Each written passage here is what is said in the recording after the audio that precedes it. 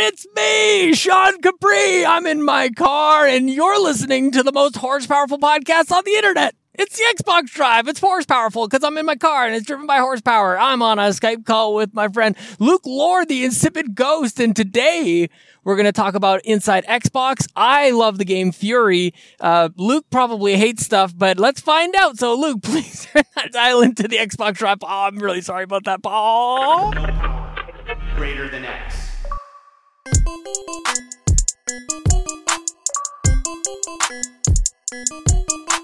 Hello, Sean Capri. When have you ever known me to hate anything? Never, man. I don't know where that came from. Sometimes I just get rambling and I'm trying to change lanes. And I'm just like, I don't even know what's going on. It's a good thing that I drive the car and you drive the podcast, my friend. It's true, but I hate lots of stuff Oh, in this no. week's episode. So you just sit down, buckle up, and get ready. Buckle up, buckaroo. Oh, on this episode, we are indeed talking Xbox, Inside Xbox to be specific. Plenty of announcements that come from there. Game Pass got some love from Luke just now. Jedi Fallen Order, we've seen that gameplay trailer. I've been playing some Borderlands and some dangerous driving. Sean's been playing Fury. Oh, and Phil Spencer's talking about the future of gaming. Ooh, doggy. Sean, we're going to start with Inside Xbox, man. Okay, nice. You and I both watched this conference separately at different speeds, which that's really funny to me. I'm going to let Sean share that portion of it. But we're going to talk about these announcements as we go. I think the biggest announcement from Inside Xbox, this most recent one, is the announcement of the Xbox One S All Digital Edition. Now, it's important to remember that while we might have discussed and heard about this before, this is the official announcement. Yep. It is an Xbox One S launching at $250 without the disc drive. It includes Minecraft, Forza Horizon 3, not 4, but 3, and Sea of Thieves. Sean, when you saw this being officially announced, kind of what goes through your mind? What are your traversal of emotions here? Well, I mean, it's like you said, we sort of knew this is one of the worst kept secrets in video games. I'm not necessarily as locked in on the price as I am of what this means for Microsoft and for Xbox, and I want to touch on that in a bit. Luke, the commercial has me rolling. It has my side splitting, has me laughing ear to ear. I thought that was one of the most self-reflective, self-aware advertisements I've seen from Microsoft and Xbox. I'm not used to them having this much fun. They talked about how difficult this was, how they lost people to the project and then they found them playing Halo somewhere. I really enjoyed that. I've actually watched that commercial a couple times since then. We watched it on stream the other night over at Twitch.tv. To be clear, sorry. Important for anybody that hasn't seen it, Sean. They're being facetious. They're being silly. How are we going to do this? You want an all digital system? Nobody's figured this out before. Except for movies and books and encyclopedias and everything like that. PSP Go. Exactly. So yeah, then they just delete the DVD drive, which is literally what they did. There's been an article since this announcement that showed that all the internals are still there. There's actually a slot for the DVD drive. The eject button is still there, but hidden by the new chassis. So it's really, I thought that this was a big move so that we can expect future consoles or future generations of consoles to have a digital only SKU, if not in the very far future, or maybe even near future, that you only get an all-digital console. Maybe that's where they're paving the way, but I don't think that you're nearly as positive on it as I am. Certainly not. And I'll forego the commercial conversation, and I want to focus more on the unit itself. It's a conversation that we have had on and off air on different occasions here. But for me, this Xbox One S All-Digital Edition is absolutely a swing and a huge miss by Xbox. Sad. I felt like this was a huge misstep by them in that they priced it $100 more expensive than what I think it should be. If indeed it is an all digital edition without a disc drive, this is their chance to capitalize on becoming a market leader with their services and bringing people into their services, Xbox Live, Xbox Game Pass, or Xbox Ultimate Game Pass, Game Pass Ultimate.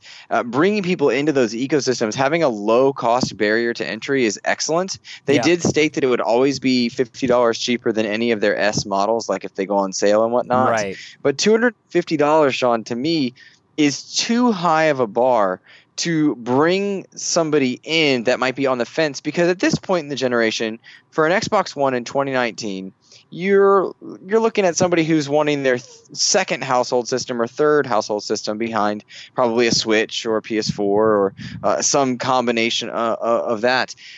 To me, $150 is a great chance to gift somebody a system, or say, you know what, I haven't tried Game Pass, or I haven't done this. I have my one system that's my main.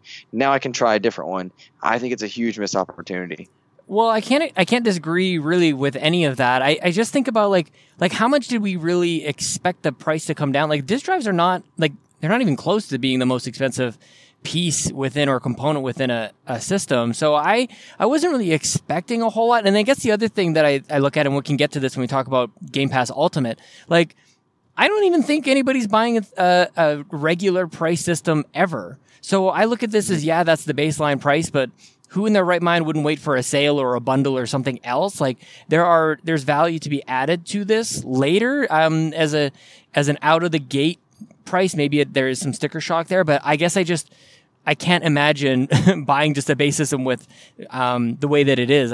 There's opportunities at E3 and the holiday season where there'll be better buying opportunities, better sale opportunities, and things like that. So I guess I will reserve my harshest judgment until I see that.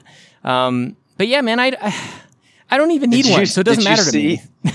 Did you see the people, like the various outlets tweeting about their like $219 Xbox One S, 1 terabyte with NBA or Anthem or whatnot, includes disk drive? That's amazing. Yeah, they should go even one step further. They say that the SAT edition has the exact same 4K Blu-ray possibilities and capabilities as a PlayStation 4 Pro.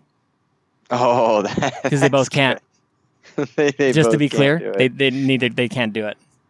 Oh, that's great. What about the inclusion of Minecraft, Forza Horizon 3, and Sea of Thieves? Did that do anything for you? Is that going to Forza Horizon 3 is the only thing that actually makes sense, to be honest. That's what I was thinking too. Now, can you explain your logic? Because I bet we agree on this. Well, yeah, because the other two are on Game Pass, and Forza Horizon 3. It's criminal that it is not included in Game Pass. I think I prefer in a lot of ways Forza Horizon 3, and there's a number of even Forza Motorsport. All this Forza is tough to say. Motorsport 6. Not on Game Pass and should be. But yeah, that's kind of where I'm at with what's included in this thing. Yeah, I was surprised, but it is surprising to me that this all digital edition isn't a Game Pass style bundle. I feel like that's another missed chance there. Giving Game Pass and like 6 months of Game Pass and Forza Horizon 3, or 6 months of Game Pass and some other thing, or Fortnite money or something that would have been, I think, better for me. But ultimately, I think I really come down on the Xbox One S SAT edition or the Xbox One SAT edition is sad. I think it's disappointing. I'm frustrated. I really feel like they missed the boat on this one. But I think some of the logic that's standing here is they know they're going to put it on sale. They know that it's going to come down in price quickly with new systems around the corner. So maybe that's their logic. Well, and they know that the story of the generation is done. They know that they've lost, that this isn't meant to really make up any ground. So don't lose your shirt on this thing. Instead, introduce the idea. This is a virgin experience, Luke. This is it's not pretty. It's their first time trying it. So there's, they're not even really sure if it's in yet, if you know what I mean.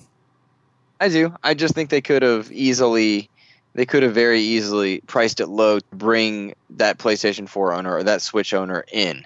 Yeah. Hey, you know what? I missed the games of this generation. Let me try it. We saw that happen. We've seen that happen in previous generations. I think it's a missed chance. Now, with forward compatibility with PlayStation 5 and Xbox to whatever our next Xbox is, they've talked about the idea that your previous library will travel with you. Yeah. And so that's less a concern than perhaps it would have been at one point because they're not hardware bound. But nonetheless, it strikes me as a frustration point. And then just a very subtle thing that only nerds would have caught is that they were playing Halo 5. Yes. In the commercial, they were playing it split screen, and you and I had talked off air. Like, I think that's just totally a marketing snafu. And then it came out after our first conversation that indeed it was a marketing snafu, and that's not a thing happening right now. How does that happen? Isn't it harder to make it split screen on the what they had to, instead of them just actually playing the real game, they had to make it split screen? Come on, man. These are Hollywood elites. They know what they're doing, Sean. The Xbox One already has ray tracing. What are you worried about them not being able to split screen an image? I mean, they're fine. These guys know what they're doing. I guess so. Oh, goodness. Other announcements included Xbox Game Pass Ultimate is indeed real. It is now live or coming this year. I'm sorry, coming very, very soon, I should say. $14.99. It's that conversation we've had before, but I'm glad to see it's real and it exists as another option for people to check out. Some games hit back compat, including Ninja Gaiden 2, which is awesome. It's going to be X enhanced. Mm-hmm. Other X enhanced games include some of the Tom Clancy games, some Ubisoft love here with Blacklist, Conviction, Double Agent, then Fable 2 and 3 also got Xbox One X enhanced. Sean, I enjoy these free masters. I don't know that they needed to be like the center point or a corner point of an Inside Xbox, but I'm glad that they exist. Man. No, I want more. I want more time on these. I want them to show me like the before and after because I think they are stunning. And I would love for, like I said, I think if this was a feature on a PlayStation or even Nintendo, but especially on PlayStation, people would be losing their minds. If you showed me like a PlayStation 2 game and they're like, by the way, you don't have to pay anything, right? You just stick your disc in and it looks way better. Are you kidding me, man? People would they'd be going crazy about that. So I wish they would kind of lean into this a little bit more. It's very unique. And from everything that we can glean from the look behind the curtain at PS5, that I'm sure we'll talk about, they're only really looking at PS4 backwards compatibility. So this will continue to be a strength that Xbox owns, Luke. So I know that it doesn't get some people excited. I think it's amazing and a testament to Xbox's commitment to gaming and the cataloging and archiving of game, making sure that it survives the future and all the changes that we're in for.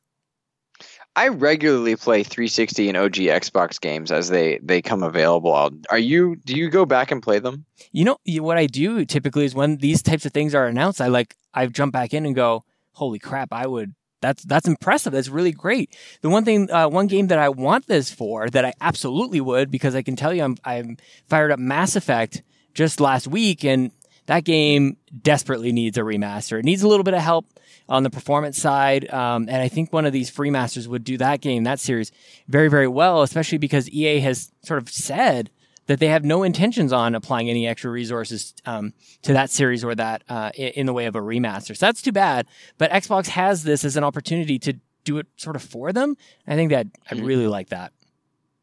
I think X enhancements that concept will make its way into competitors' areas as well, because if it is indeed an algorithm that can improve a number of things, I think we'll see that happen more and more.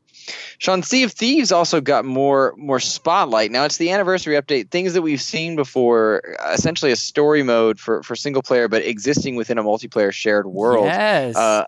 This raised my eyebrows because while I'm not interested in Sea of Thieves overall, I was at one point. It's just I'm more of a single-player person traditionally, and I love the idea that one Sea of Thieves is thriving because that was a scary point at one questioning point at one point. Yep. And now to see this coming, I think it's certainly seems to be hitting its stride. Are you going to tackle this once again? I might get like a tackle box because you're fishing on Sea of Thieves now. That's amazing. I think that I might do. Intentional joke, everyone. Yeah, I said that and totally I knew what I was saying. That's Luke. Yeah. That's why we're the same. That's me. Dad jokes all across the board. I've been sort of pretty light and maybe dismissive on Sea of Thieves ever since the beta and it came out and I was, 6 out of 10. Questioning our friend Chris Johnson's decision to play it. Hi, Chris. We love your podcast. Player One Podcast. Everybody, come on, go listen to it. I love you so guys. Good. Chris is such a nice guy, man. I just, I imagine in my head that we're friends. So that's weird. I'm saying that publicly and on the internet now. But I think everybody does. That's his charm. So now I think he's a little bit better justified in spending so much time, and hopefully people will join in. And you have this such a tremendous community surrounding Sea of Thieves that they can show us idiots who kind of skipped out on it for the longest time. They can show us the way. And I'm really looking forward to jumping back in. Hopefully you and I can find some time. And I think the one thing that I was missing before, I don't know what the economy is like. If they fix that would be important, that I feel like I'm getting enough gold to buy the things that I want. And then having a shared experience around that story is huge, man. It's great to have that gravity and that track for us all to experience this together. So Great work for the Sea of Thieves team, dude. This is awesome. Didn't answer my question. Am I going to jump back in? I think I'm going to jump back in. I have a question for you. Do you think that by me jumping back in, am I, and like even championing this the way that I am I rewarding bad behavior in this games of service thing where developers can and publishers can release games that are not finished, clearly not finished, have a long way to go, and then go, that's okay. Just take a year and fix it. Like, I feel like am I part of the problem, Luke? That's a huge topic, and the only way I know to answer it is that we should always be voting with our wallet and then time. Yeah. Wallet and time are the two ways that you offer support. There are people like our friend Chris who's put 100 plus, or in his case, 900 plus hours into Sea of Thieves. At least. Am I rewarding Anthem because I enjoyed 100 plus hours of playing Anthem? Well, they certainly don't deserve, all the credit in the world for some of the things that they did is in producing that game. And so I think if you're enjoying your time and you have a vested enjoyment in it and you get value out of it, then you are not rewarding bad behavior. But I guess what I'm trying to say is, are we encouraging them to worthwhile. continue to release games? Like, we kind of agree that we don't want games to come out unfinished. We want them to come out finished. So if we're kind of demonstrating that we're okay with it being finished a year later, like, does that perpetuate the problem? I think you're talking about apples and oranges in some respects. Look at some of the most appreciated games in this generation: Spider-Man, Horizon, Uncharted, Breath of the Wild. Those are single-player, isolated experiences that have a start, a middle, and an end. Yep. And in that you don't need to worry about lack of content. Whereas with games like Crackdown, Anthem, The Division, Fallout 76, Sea of Thieves, where they are living and they're meant to have communities that make their own fun along with whatever the developers intend, it's a slightly different concept because the developer needs to be able to react to adjusting economies, to adjusting what the grind will be if the end game is more important than the journey to end game.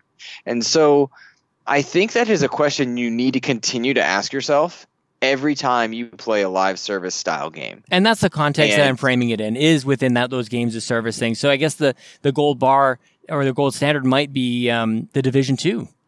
Because like we've kind of talked about how it came out, it had a ton of content, like it worked, everything was great. So yeah, I don't know what there's their final answer to this, but it's just kind of a thought exercise. I think I agree with it. I like the thought exercise, but before you go down the rabbit hole we've been before, I do want to point out if you are enjoying a live service game or it's brought you back, then you're rewarding good behavior because they knew they're very aware when their player base is unhappy and they are doing something to bring them back. So I don't think anyone should feel bad if they return to Destiny or go back to Division 2 after maybe a layover, or they do go back to Anthem or Sea of Thieves or anything else. I think you're rewarding good behavior. And their own sales or their own drop-off or their own frustrations are certainly felt in the immediate launch of a title. So I don't think there need to be stress there. This is like the new age, like, are we okay with patching a game? Remember when we first started getting a patch for a game? So it's kind of the next level of that. It's a little bit evolved, but... Let's talk about Season Pass. No. Yeah. Rage 2. I'm excited for Rage 2, Sean. I saw gameplay on Inside Xbox, and it was the thing that made me most happy on this most recent episode of Inside Xbox. Rage 2 looks bonkers. Yeah. It looks alive. It looks vibrant. It seems to take what was technically impressive at the time of Rage 1, but not at all really inspiring or fun, and flipped it on its head. It looks to be like crazy gunplay. You have force powers. They want you to be creative with it. There's lots of greens. You're flying. I am super excited for Rage. I'm hoping to get to tackle that one for a Ghost Games update and do some Xbox streaming. That's a game that I'm very interested in. Did you get to see this gameplay clip? I was so happy that Xbox got to show off this exclusive gameplay. It's really important. This is why is another feather in the cap of this month's Inside Xbox. I thought this was really important to showcase this. I think that Rage 2 is actually going to be a bit of a dark horse, as we're starting to get a little glimpse into it being an actually interesting game. It's starting to pick up some momentum. But Rage as a franchise, as a series, doesn't really hold a lot of weight. Like, it's not like people were really waiting for the next Rage game. So I think this has a chance to be the biggest surprise of the year. I think the gunplay looks incredible. The graphics, and like, when we ever talk about that, graphics look awesome, dude. So I'm excited. I checked my library today to see if they've got any holds available. They haven't yet. So I now have a daily reminder to go onto the local library and check for Rage 2 so I can put a hold on it. Failing that, I want to play this game as close to launch as possible, dude. This looks incredible. That's awesome, man. I also want to play it close to launch, if not at launch. What up, Bethesda? So a game that I'm also going to be tackling, and this is going to be a day one purchase for me regardless, just because it is a Star Wars game. But Jedi Fallen Order, we finally saw a cinematic trailer, though it was very clearly stated it is not gameplay, but it is in-engine, rendered in-engine. What engine was that? Kind of not Frostbite. Awesome. That's what you need to know. Yep. And Respawn's Fallen Order, we've seen it. We know who the protagonist is going to be. It's a Padawan that survived Order 66. He's trying to hide while the Inquisitors are going around and wiping out Force users. There's a lot of story and a lot of world to be explored in this Jedi title, and I'm excited because Star Wars offers that. I'm excited because I'm a Star Wars fan. Mm-hmm. I certainly enjoyed Episode 9's trailer, Sean. Me too. This trailer didn't do much for me, and as lukewarm as I am on Jedi Fallen Order's first trailer, I know I said it. It's like Luke Skywalker. That's who I was named after. Oh, Luke but Lord. as Lorm. Oh, yeah. But as meh as that trailer was for me, I mean, I will be in day one. I will be holding my Kylo Ren lightsaber next to me while I play as this new character whose name is Cal Kestis, which is a very Star Wars-esque name. Totally Star Wars-esque name. You know, I'm excited because I love Star Wars. And so, you know, sweet. Let's see it. Dude, I think I'm a little higher on this than you, and I think that the central theme, the setting, the progression and everything is enticing to me. The Order 66 is terrifying. This genocide of Jedis, the Jedi genocide is horrifying. And so if you have this group of people who are sort of the hope to bringing balance to the universe, and they've been ordered to be wiped out, I think this is like a central theme to the universe that they haven't got quite right in storytelling, at least in the big way. They may have been in a book that I haven't really read yet, but that central part of this story is really why I am so excited. I don't care about the character's name or anything like that, but trying to be one of the last remaining Jedis, I think, is so cool. And then, of course, the music is so central to the Star Wars experience, and it just seems to swell and climax at the absolute right point. I am looking for great gameplay from Respawn, but I'm hoping that this theme sets us up for some huge moments to combine that music and a punch to the gut, like plot change and story-driven stuff that I'm really looking forward to. I might be reading too much into it, though, and I do get a little bit irrationally excited for Star Wars stuff. But this did it for me, man. It scratched what I want, whatever itch I had. It gave me what I wanted from a tease. We're still waiting on more information, but for a tease, I thought this was a good job. Such a mix of emotions for me because I was on that high from the Episode 9 trailer, and then this one hit, and I was like, oh, I still love Star Wars. I was super excited for Battlefront 2's story. I enjoyed portions of it a great deal. I love some of the aspects of like the first two Battlefront missions. 2. And anything that wasn't a shoehorned character in, I really did like. Yeah. But what my point is, I'm a bit biased in that I love Star Wars, and Respawn has indeed never made a bad game. In Titanfalls 1, 2, and Apex, they produce great content. They have a wonderful track record from before they were Respawn. Vince Zampella seems to be one of the few people that can stand up to a corporation like EA and say, this is what we're doing. I mean, I got a feeling you're going to be fighting Darth Vader at some point in this. I got a feeling you're going to be seeing some pretty intense climactic moments of tragedy and happiness. My hope is that we don't get forced cameos, that I want the story to feel natural. And what if you die in the end? And I think you should die in the end, right? Like it's like a Rogue One kind of story. Vader should wipe you out, and it should be Vader or one of the one of the Dathomiri sisters. You know what? We're going too far into the rabbit hole. Here's what you need to know.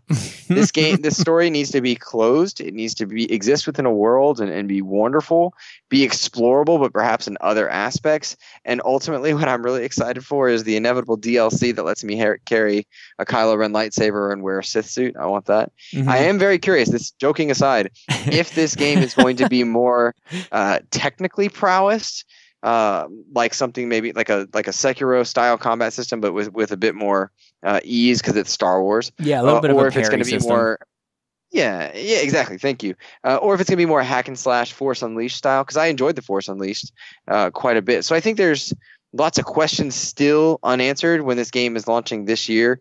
But I mean, it's going to be day one because I'm either a glutton for punishment or a wonderfully happy fanboy. I can't. Well, hopefully we see more at E3, maybe even on Xbox's stage, dude. Oh, that would be absolutely lovely. Rage was there.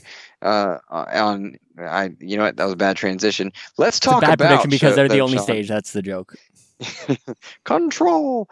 Sean, I recently put up a Ghost Games update for Dangerous Driving, and I'm not going to spend too much time on it now, but I do want you to go check that out. Dangerous Driving is kind of made by the Criterion folks, who since moved on and have made Danger Zones 1 and 2, and they worked on Burnout's a spiritual successor there. I've been playing that. Yeah. And then I've also now been playing Borderlands 2 after having finished the Borderlands 1 Game of the Year edition. And man, I'm having a blast with some Borderlands. I'm enjoying Dangerous Driving. Things are not so bad for me right over here. I'm enjoying it. Are you playing Borderlands with anybody? Have you been able to like team up with anybody on that? I played Borderlands 1 solo. Yep. And all of my save files from Borderlands 2 across multiple systems and ecosystems are gone. And so I started from scratch on Borderlands 2, and I'm still playing solo. I might have to join up with you on that, man. That's why everybody gets so excited about Borderlands, is that party experience, the co-op thing that back in the day you didn't really get a whole lot of that, especially in the loot shooter type of category.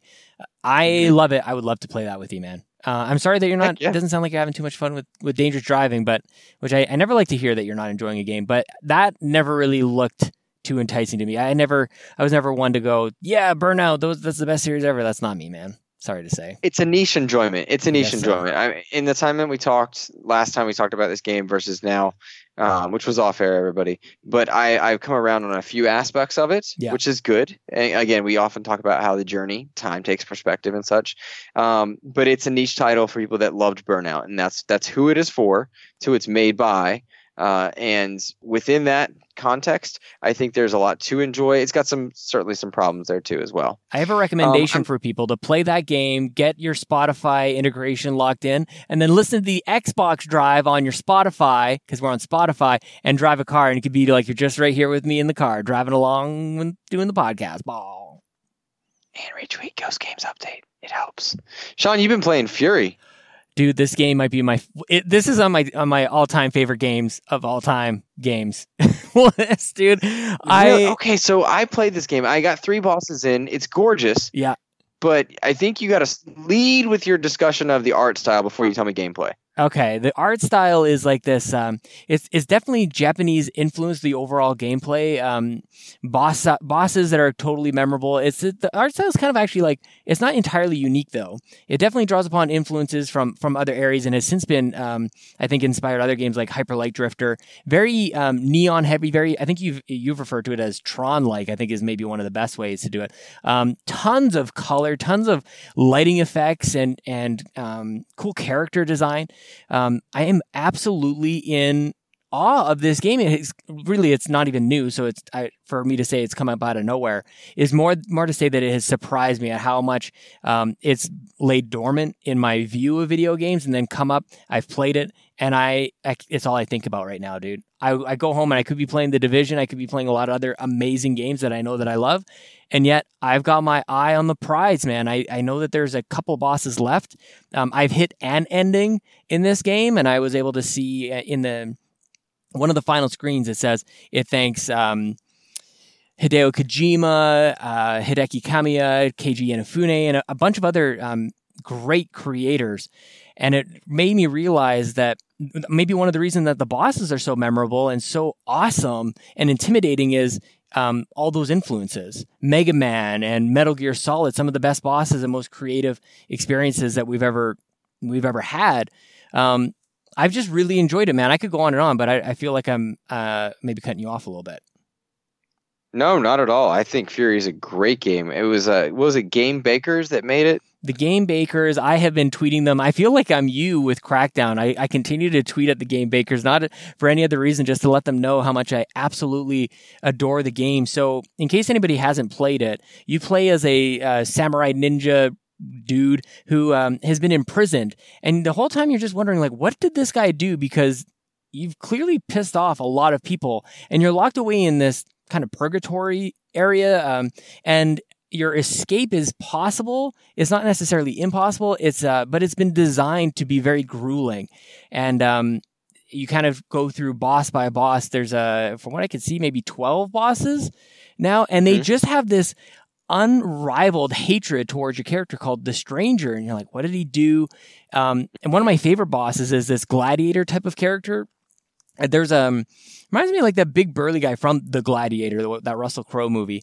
And he's called the Hand. He's this burly, honor-driven commander who actually was the person who led the operation to capture the Stranger and lock him away.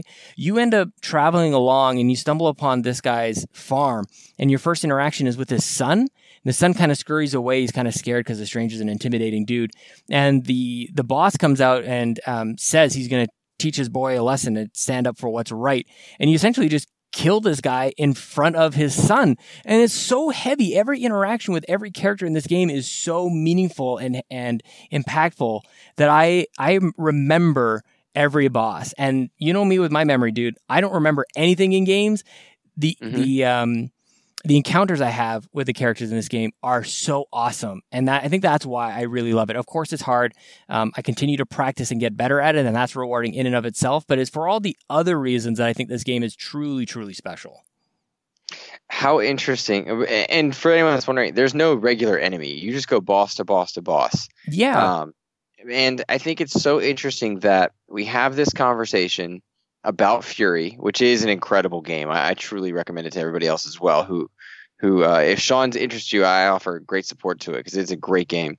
But it's so interesting we have this conversation kind of a week after having an accessibility conversation spurred by Sekiro, which I had to put down because I just don't have the moment and time to dedicate. And it's interesting to me that this game spoke to you after you'd been rotating through games, unsure of what to play. It's because it's focused. It's because it is so focused. And I think with Sekiro, I can be sidetracked with like different paths and doing all these different things. And that takes me away from feeling like I'm actually progressing, even though these are contained experiences and encounters with the boss battles. I can get just a little bit further. I can learn something just a little bit new with that one encounter rather than having too many other factors impact or distract me from really getting better. It's so like I'm laser focused and I can get my tunnel vision. And for that reason, it's a little bit more, to me, that makes a big difference.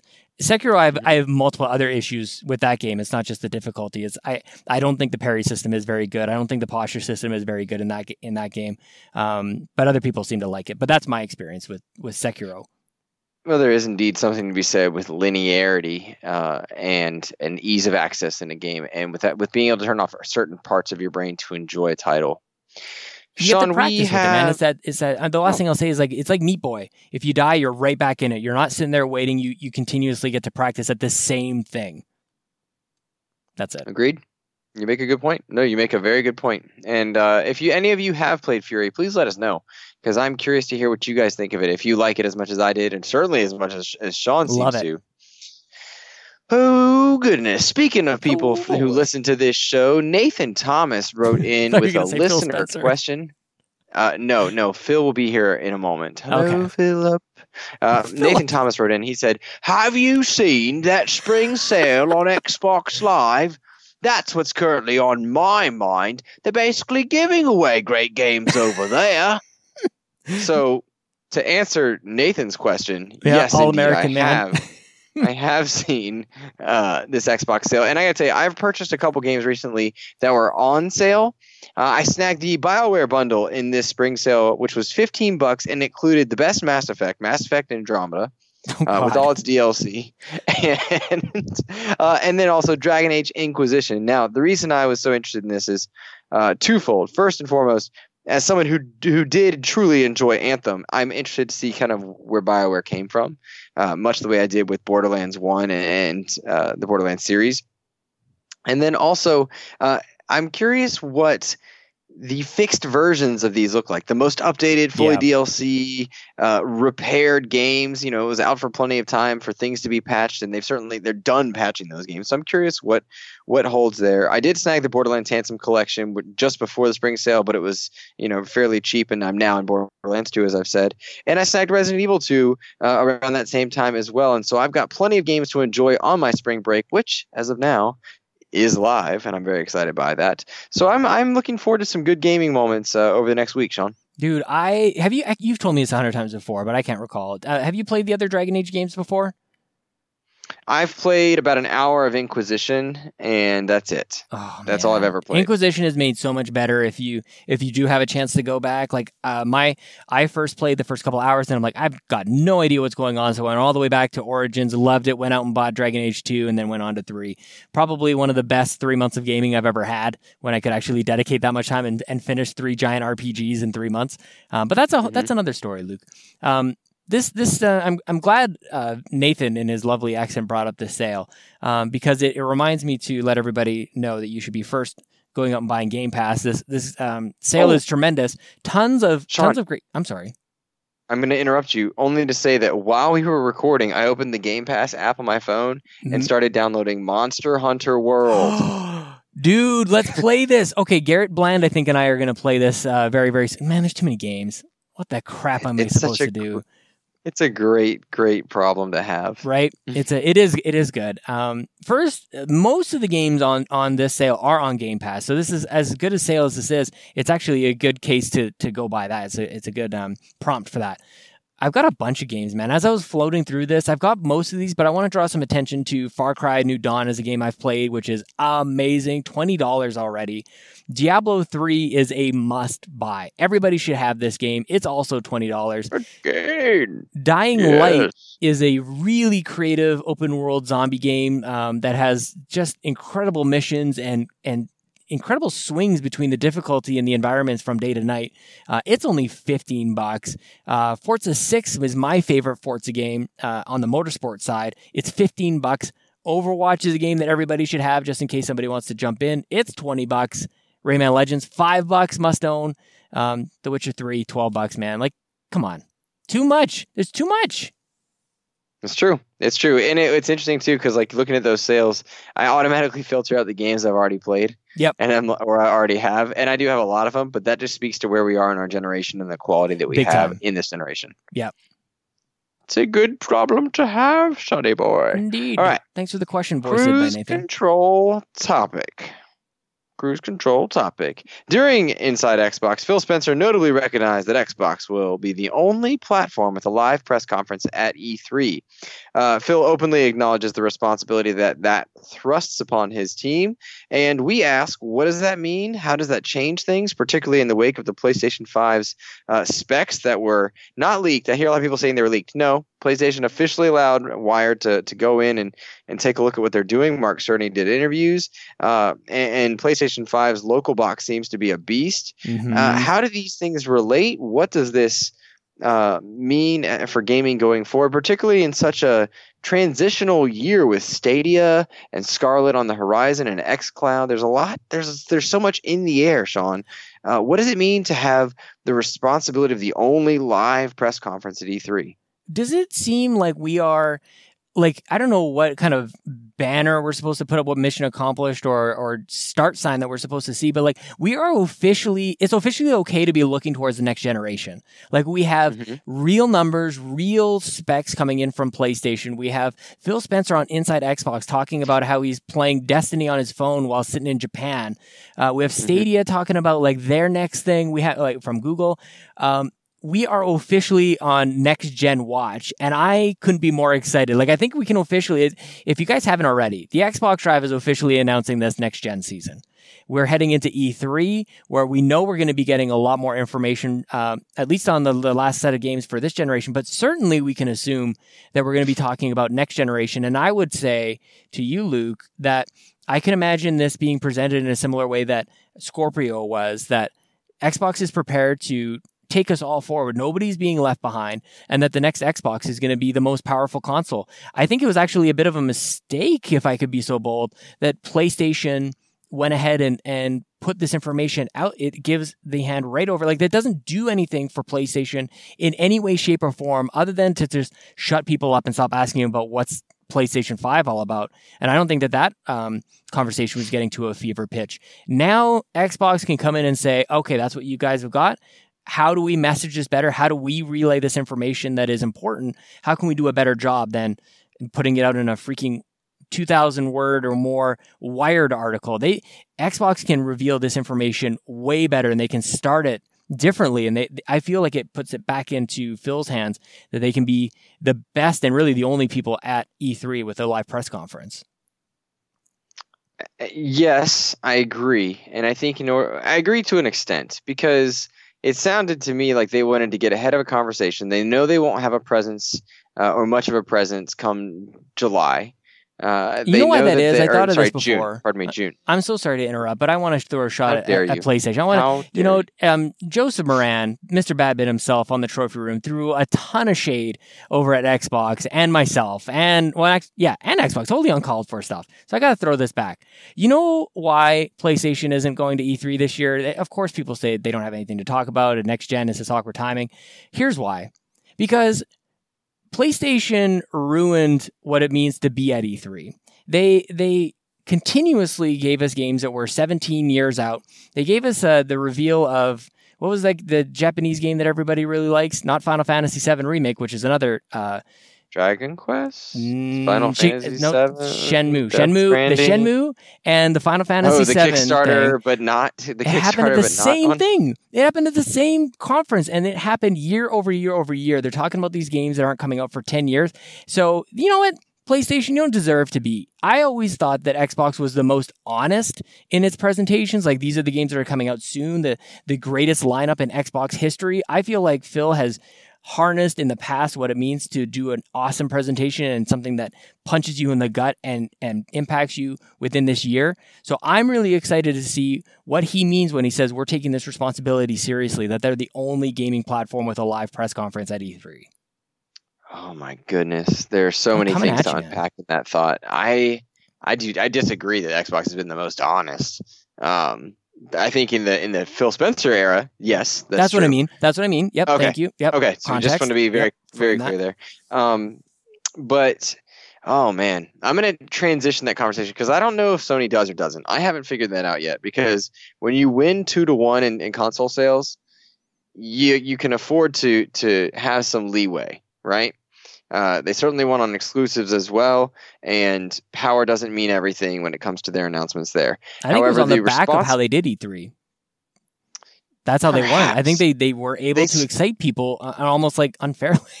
Like, someday you'll get Death Stranding, someday you'll get Last of Us 2. Well, it didn't damn them into mediocrity. And that's why they're not there now, though. That's all I'm saying. I understand. I'm trying to talk my way through this. I'm curious if they are out or if they are just prepping for transition. And I know we would hear different responses from different people in different communities on that, because of that transition that is seemingly looming. You have to think Horizon 2 and a sequel to Spider-Man. You got to think Infamous is going to have something and Hopefully. So on. There's plenty of things to talk about on their side, but for Xbox, my hope for this E3, in taking on that great responsibility, we need to see short, medium, and long-term visions for Xbox. They have the stage. It's their time. They need to reclaim some of that market mindshare. Mm-hmm. Their sales were fine. They just weren't comparatively fine, right? 41 million is not a bad number, but it is certainly not 90 million, obviously. So to call a spade there. But I need to see discussions about why Control will play best on an X. I need to see Gears of War 5, Gears of War Tactics. I need to understand Halo Infinite's place in this pantheon of releases and systems and what it is, where it exists. I need to see what some of these new studios are working on. What is Ori 2 going to do for us? What is Battletoads, if anything? Are the Forza teams making more racing games? Because while impressive, not exciting. Like, it's just not at this point. But are we getting Fable? What is happening with these now, I think, 13 studios existing? Because some of them don't speak to me. The Forza Motorsport, Minecraft, those things don't talk to me, but will Outer Worlds, will In Exile's title, what will those people be doing? And I need to see a 6-month plan, a 1 year out, and a 2-3 year out. And it doesn't need to be equal proportions of each, but you got to give me a reason to say, okay, this next box is worth my time. This Xbox One X, I should keep buying games for it on this system because they're going to go with me and play better next when I do decide to transition. So those are things that I need answered in this E3 while they have the spotlight. And I'm hoping that a Nintendo Direct, a Google Stadia announcement, a something or another doesn't come in and swoop the wind out of their sails. It's a weird analogy, but it can't take away that momentum. They cannot give it up because this is such a pivotal moment for them. Well, one of the biggest opportunities, yes, all those things are true for first party and things that are central to Xbox, but all the third party players, all the third-party publishers who once had a selection, they could be on Xbox stage or PlayStation, like they've only got the one choice. And I feel like Xbox can be that they can offer that stage in a way that obviously Sony is choosing not to. So it'd be really interesting to see like where Activision comes out. Like what happens with Destiny? I think the future of Destiny people are really wondering. And with Bungie on their own, wouldn't that be amazing to see Bungie back on the stage, like on the Xbox stage? There are so many. Like, what about Capcom, who's been killing it lately? What is the next thing that they've got up their sleeve? They don't have a press conference like Ubisoft does or Bethesda. We're gonna see what's coming up next. I would be so bold to predict that the next big Capcom thing, if it's a new remaster that people are really excited about in the Resident Evil series, that happens there. So I think it's more than just like the future of video games in terms of the next generation or the next box or Project X Cloud is got to be part of that conversation. But the next games, the next biggest games that are still coming out this holiday season that we don't know about could very likely be revealed on an Xbox stage. And I can't stress enough how important that is. But I would agree with you to say that Xbox could certainly be more bold in its better here. Like there's a lot of fervor, a lot of conversation happening about how powerful that PlayStation 5 sounds. But like, remember that like the generation that's happening right now, power doesn't matter now, but apparently it's going to matter when it's PlayStation 5 having a super powerful box. It seems strange to me. I think you touched on the more important thing, because power doesn't matter, not in the way that we're discussing in this moment.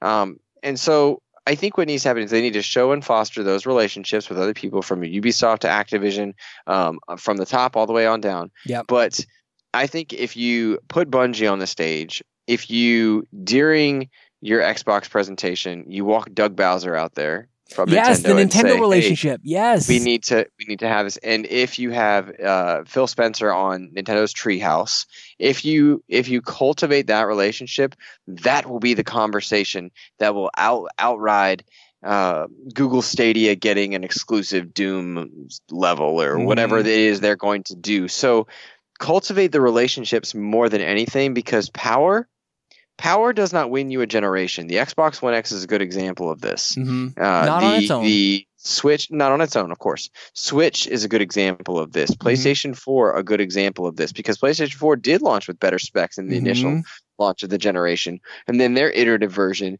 was far inferior to the X. And, as great as things look on my X, I did not upgrade my PS4 Pro to play Spider-Man, but I did play Spider-Man. The PS4 launch was truly magnificent. If you like, all joking aside, and the shade that I've thrown there, it was cheaper and more powerful, and it had great games. Like check. And they didn't pigeonhole you. Their messaging was so clear. Yeah, this is it. It's going to play games. You don't need a camera. You can have a camera. You don't need one. Mm-hmm. So there were factors amongst that, and so I feel like we've covered a lot of topics, and per our usual, Sean, we probably didn't solve the issues, but we did enjoy going on the journey, and we hope you guys did too.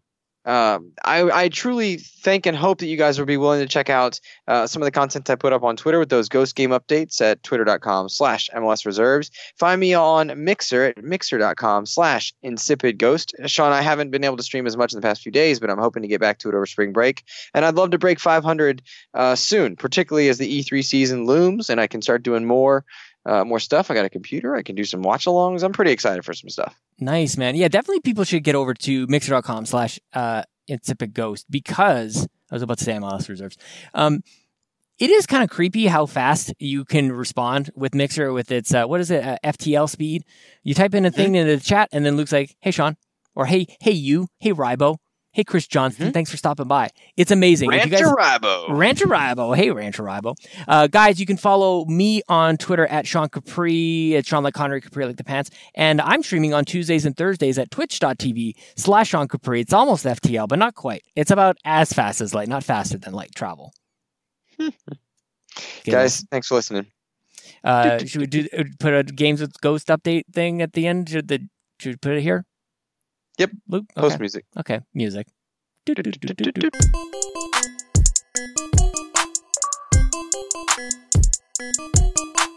everyone, Ghost here with another Ghost Games update, and this week we are taking a look at the latest Three Fields Entertainment racing title, Dangerous Driving. Now these are the same developers that worked on Danger Zones 1 and 2, and then previously the Burnout series.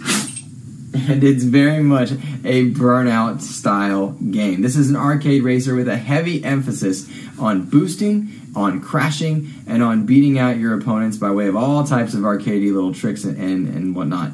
You are given a generous amount of health, and you're going to run into the sides a lot, or at least I did. And I had a blast with it. It was generous. It got me back on the track quickly. There's a sense of speed at all times. And it's clear here that while this is an indie title, and they chose certain aspects to focus on, lighting looks good, speed looks good, reflections look fine in certain areas, other environments less so. It's clear that they chose their areas on which to focus. Sound sounds good in many places, and in other places is completely absent. For example, there is no music in the game beyond its title screen. Whilst you're racing, there is no music playing in the background. You may pipe in your own music via a Spotify integration, so if you have a Spotify account, you got your own playlists there. However, if you're like me, you're going to be using an external source or playing with a podcast on or something like that. The truth is, I got a very good sense of nostalgia from playing this game. It is a great arcade racer. It's great to just pop on play and turn your brain off. It's forgiving with environments. Boosting is a blast. The pursuit mode is a good time. There's different classes for you to work through, like sedan and SUV, all the way up to supercar. The tracks are fun. There's quite a few of them. I think 69 different tracks at one point, with more DLC on the way and more modes on the way. So I think with Dangerous Driving, you're getting a good game with plenty to enjoy that has room to grow as well. But the idea that it's an indie title, it certainly offers more polish in certain areas than I would have expected. It's $30 and $40 respectively, digital or physical, so that is something to take into account. Guys, you can find more about Dangerous Driving from me on twitter.com/MLS Reserves, on the Xbox Drive podcast, or on mixer.com/InsipidGhost. Take care, everybody.